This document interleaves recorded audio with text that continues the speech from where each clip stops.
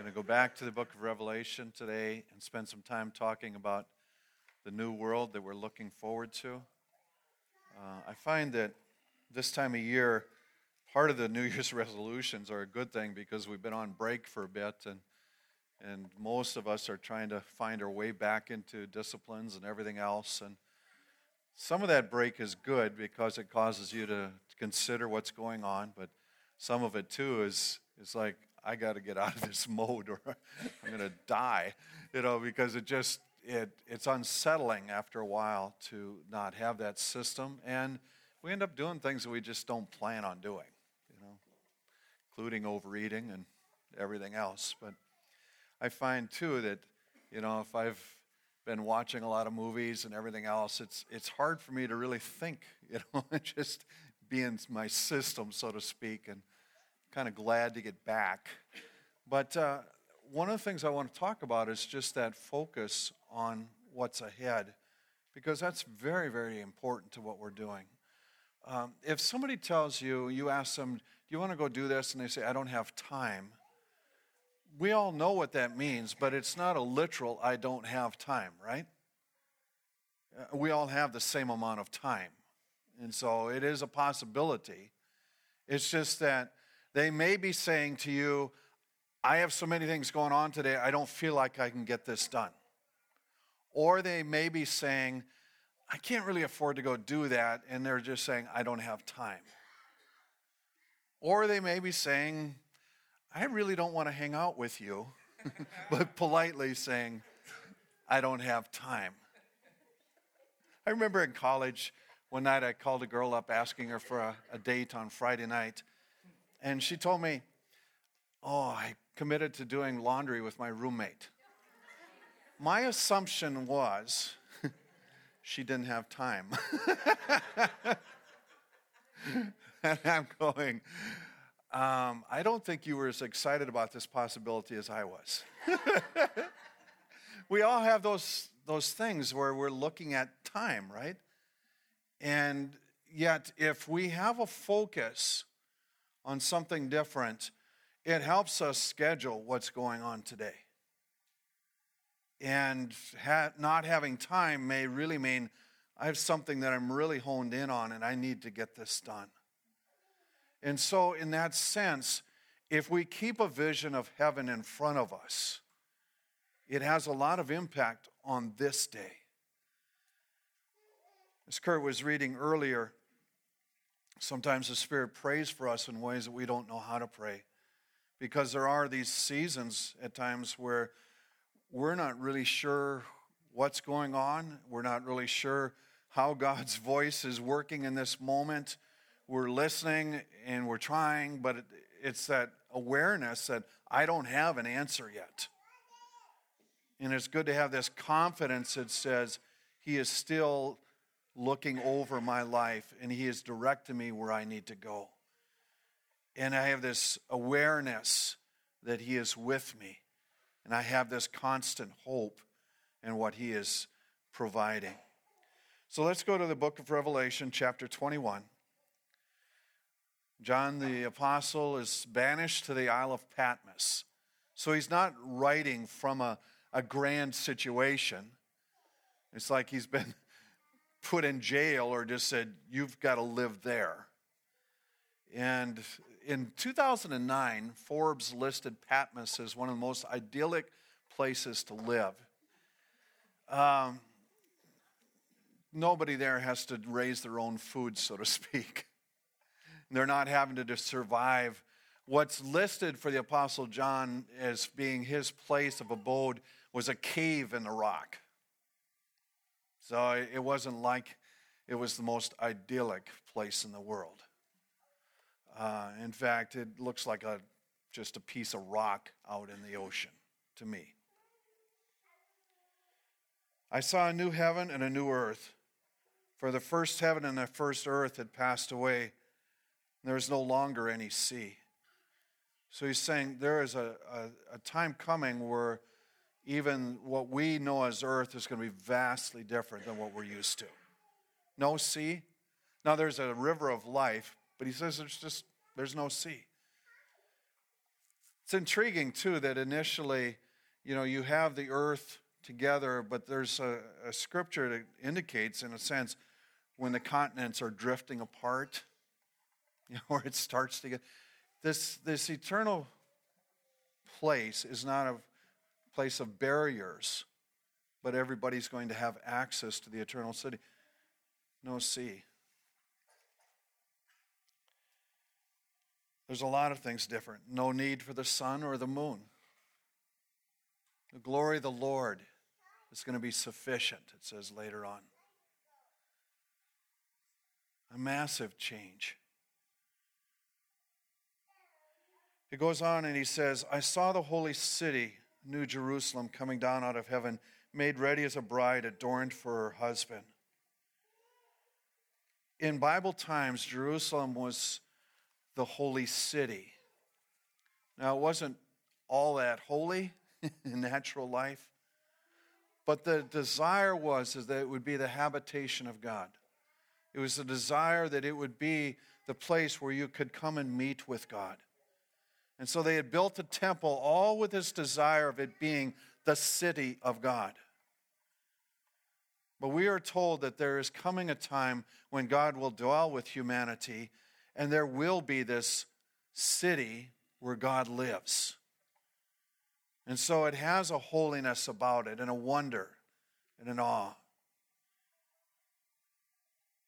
This picture of Jerusalem coming down, or a New Jerusalem, I think most women would admit they probably put more energy into looking beautiful on their wedding day than perhaps any other time. Is that fair? What do you mean? No, I'm not taking it anywhere else. I'm just saying a lot of energy into looking special. And I think that's what we're to see in this. It comes down looking perfect. He said, I did not see a temple in the city because the Lord God Almighty is a lamb, and the lamb are its temple. In other words, you don't have to build a building that hopes to have God around. And you don't have to put in all this symbolism that represents God, because God's there. Wherever God is, that's his home, his house, so to speak. And so there is this wonderful place where God is living. He says, I heard a loud voice from the throne saying, now the dwelling of God is with men, and he will live with them, and they will be his people, and God himself will be with them and be their God. And so from the beginning of time, just as God walked in the Garden of Eden, there's this awareness of God's intent is to live with humanity. Now that's astounding. I've preached on this many, many times, and yet it's still just it's one of those truths that's so wonderful. You're going, are you sure? And the scripture is what declares this to us.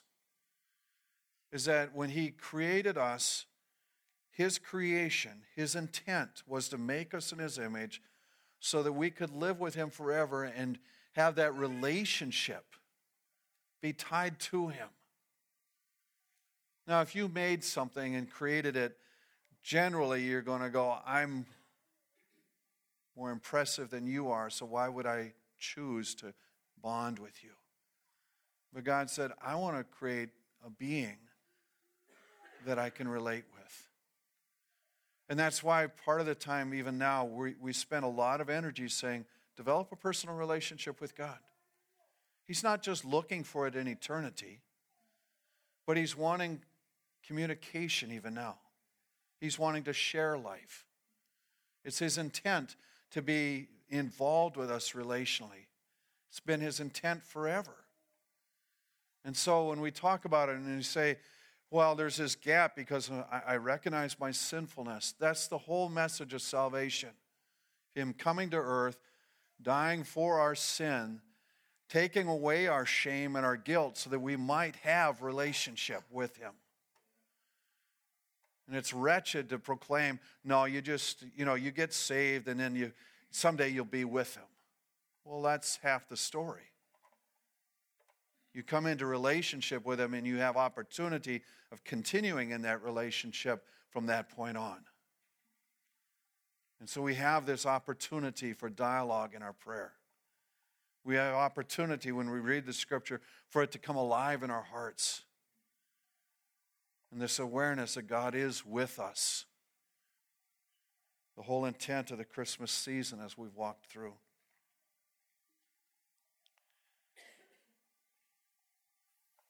He says that God will be their light. The nations will walk by its light, and kings of the earth shall bring their glory to it. It says there will be no night there, and its gates will never be closed. The idea is you have permanent access. You're not set out. There's no barrier. But you have opportunity to continue in relationship. They will bring the glory and honor of the nations to it. Nothing unclean, no one who practices abomination and lying shall ever come into it. So it truly is a holy city. Vastly different than anything we've experienced here on earth. It goes on and he says, He shall wipe away every tear from their eyes. There shall no longer be any death, there shall no longer be any mourning or crying or pain. The first things have passed away. This week, one of our friends passed away, Amy Hendrickson. She's only 45, 3 teenage kids. And you look at that and you go, there is no good explanation for that in this lifetime. There just isn't. You have to have that hope in eternity for it to make sense. But you walk back through it and you say, it's the same story for a young child. It's the same story for an older person. Death brings loss to us no matter at what age. Death wasn't meant to be. Death will not be in the future. There will be no more tears, no more death, no more sorrow, no more pain. So of all these things that we wrestle with in this lifetime, going, why am I in crisis and why is this pain a part of my life, whether it be real, in physical, or whether it be relational, it just says there will be no more pain. It's a different order than what we're used to. All of that gone. And it's with joy we anticipate such things. I remind you, John is on the Isle of Patmos when he's writing this. He's experienced pain. He's experienced sorrow. But he is still confident of this hope that he's tied into. In the same way, Jesus, he experienced physical pain, but he also experienced social pain with rejection. He walked through the same things that we walk through, the sorrows, and yet now he lives interceding for us. Incredible thought. No more sorrow, no more pain. No longer any death. It says, He who sits on the throne says, Behold, I'm making all things new. Right, for these words are faithful and true. He's just saying everything that you know of this life and of the complications that sin brings and the difficulties that you're aware of. He says, there's coming a day where it's completely different. And he said to me, It is done. I'm the Alpha and Omega, the beginning and the end. I'll give to the one who thirsts from the spring of water of life without cost. Alpha, Omega, the first and last letters of the Greek alphabet, beginning and the end. What is he saying? He says, I've been in this from the very beginning, and I will be with it to its conclusion. I've been in every facet of this life, and I will be with it into the next. There's a master plan from beginning to end. What an incredible thought. He who overcomes shall inherit these things. I will be his God, and he will be my son. So he says, this is a commitment you have to make. He says, you have to commit yourself to this course and this task. It says, but the cowardly, unbelieving, abominable, murderers, immoral, goes on, their part will be in the lake of fire that burns with fire and brimstone. So he says, the separation of good and evil is coming.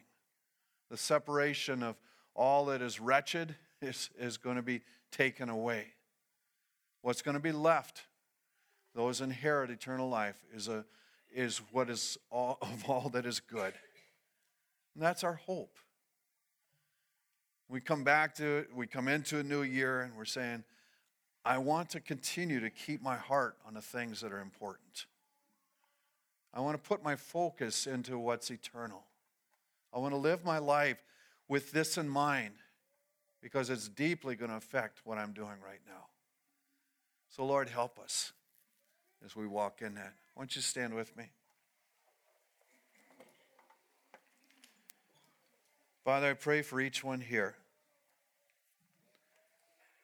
If there are those that have yet to embrace your goodness and your salvation, I pray that in this moment that they would turn to you, acknowledge their sins, but also acknowledge your salvation through your sacrifice. That each one might have that hope of eternity locked in their hearts, knowing that this world is temporal. And the issues of this world are temporal. But we have this mighty hope of an eternal life with you, to be with you forever and ever. We rejoice in that.